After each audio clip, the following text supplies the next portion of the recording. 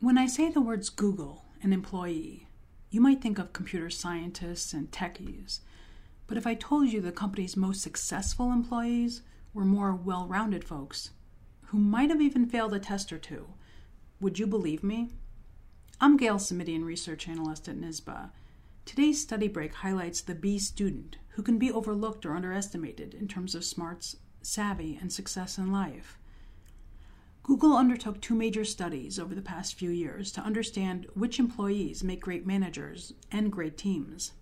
The results may surprise you. Google's top-notch managers aren't those necessarily with high-level graduate degrees. They have strong socio-emotional skills, says the Washington Post.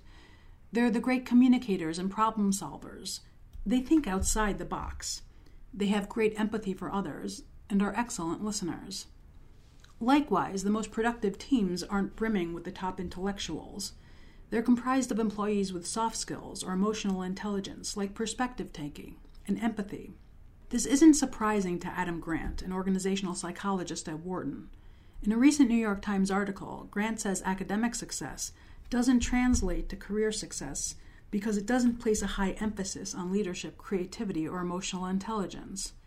He recounts a 1962 study of creative architects who in general were B students, but they excelled at their passions.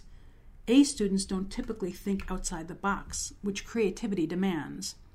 Steve Jobs himself graduated high school with less than a B average.